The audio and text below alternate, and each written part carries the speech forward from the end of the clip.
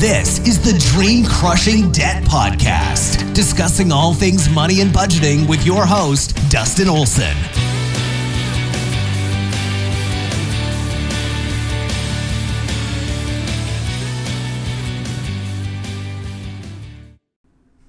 Welcome back, everybody. Today's Tuesday. I hope Mondays were good for you. I hope nothing terrible happened. Mondays tend to have a reputation, so I hope it's been a good start. Today, I want to talk about some Dave Ramsey advice and what I think about it. Dave Ramsey says if it has a motor in it, it should only be worth half of your salary. Okay. This is interesting, and this means, right, if it has a motor in it, combined, should only be worth half your salary. So you got two cars, combined should be half your salary. You got some four-wheelers or razors or jet skis or maybe a riding lawnmower we could call it, I don't know. But if it has a motor in it, all of those combined should only be worth half your salary.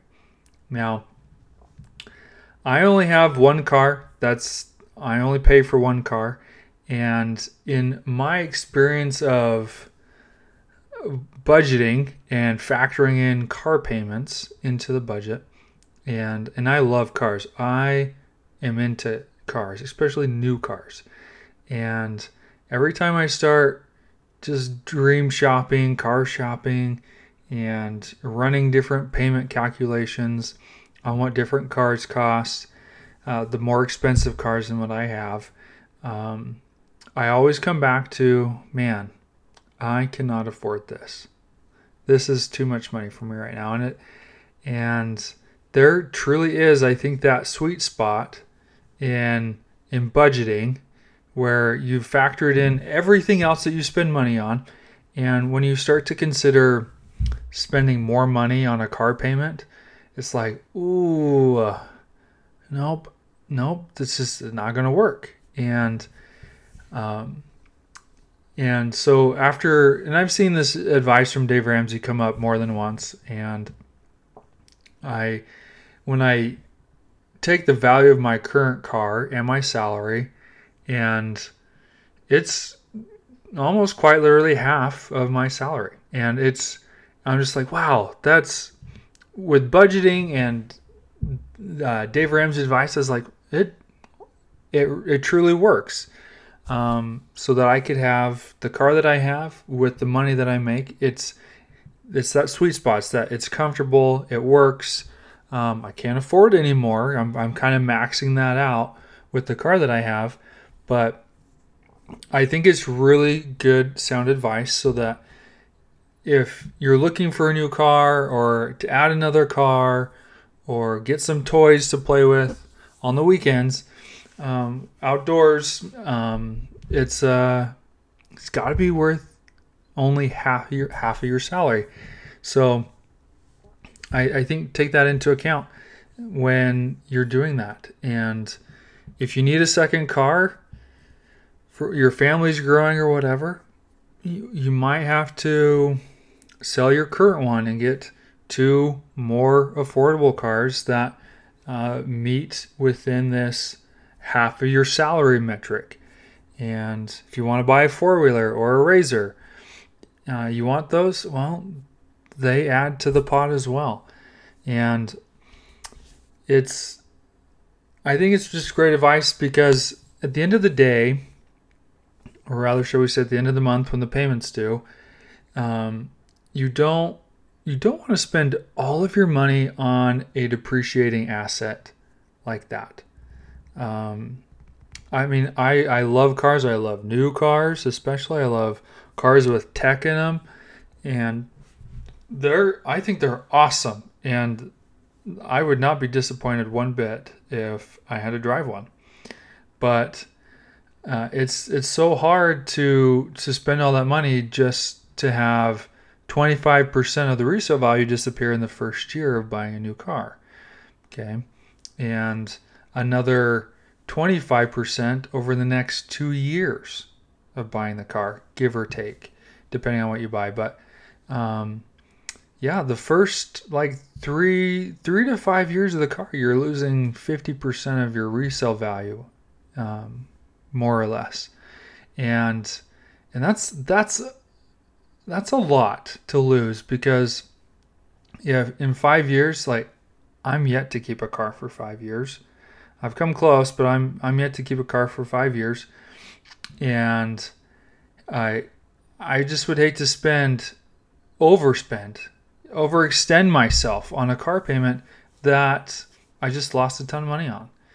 And when you have a car payment that is a lot, and then the depreciation value of the car goes down faster than you can pay it off, then you have negative equity, and should you try to roll into a new car, like you just take all that negative equity with you, and it's a terrible vicious cycle. It's a snowball, and it's not great. And so in my experience of owning cars, in my experience of buying cars and selling cars, it's I can truly testify to the fact that having cars that are worth half your salary is the sweet spot. Okay. Now, the ratio in which, all that comes together is entirely up to you. Do you have a more expensive car with a beater? Do you have, used 4Runner or four-wheelers? It's up to you. Nothing has to be equally split by any means, but there's that sweet spot.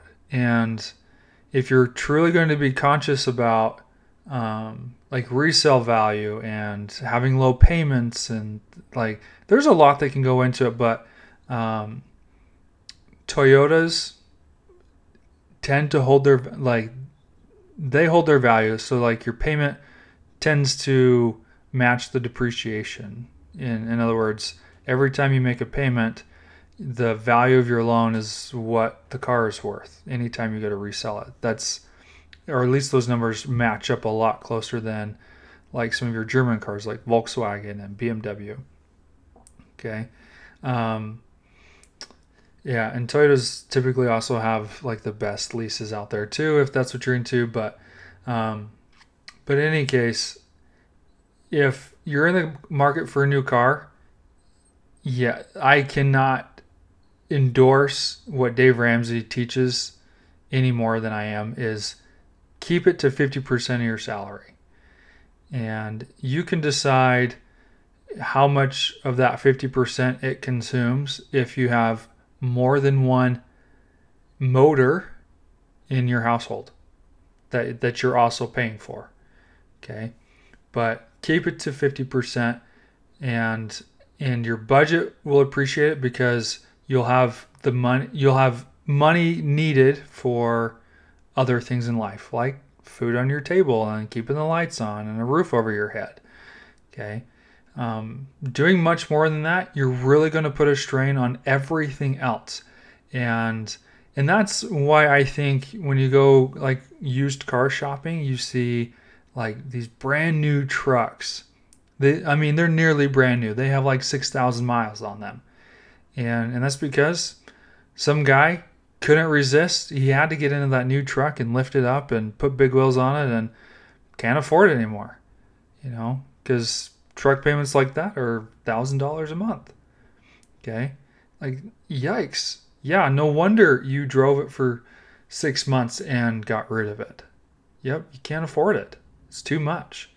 Okay. So it's to no wonder. So do yourself a favor, do your budget a favor, do your family a favor, and keep the cost of all the motors in your household to 50% of your salary. And I think it's a happy way to live. You might not be driving a dream car, and cars might not be important to you, but cars are important to me. So that's why we're talking about it.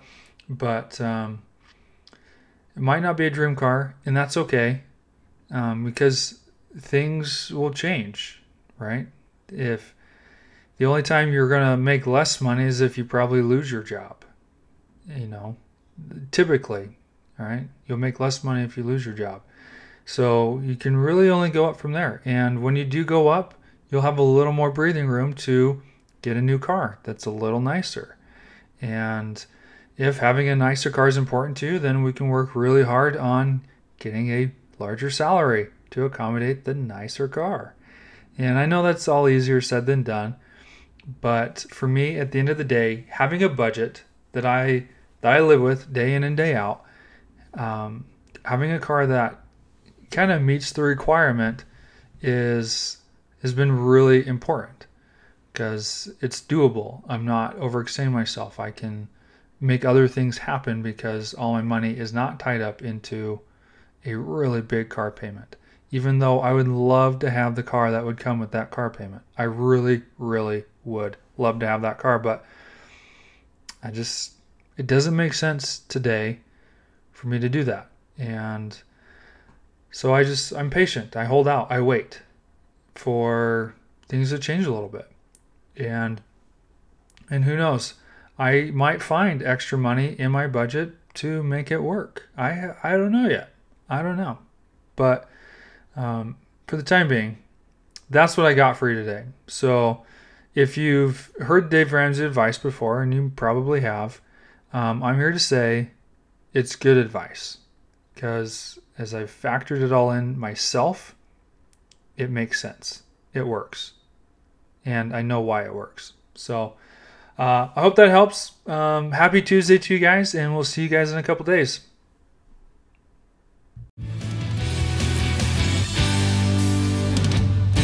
And that's a wrap. Thanks for listening. If you want more, we've got more at dreamcrushingdebt.com.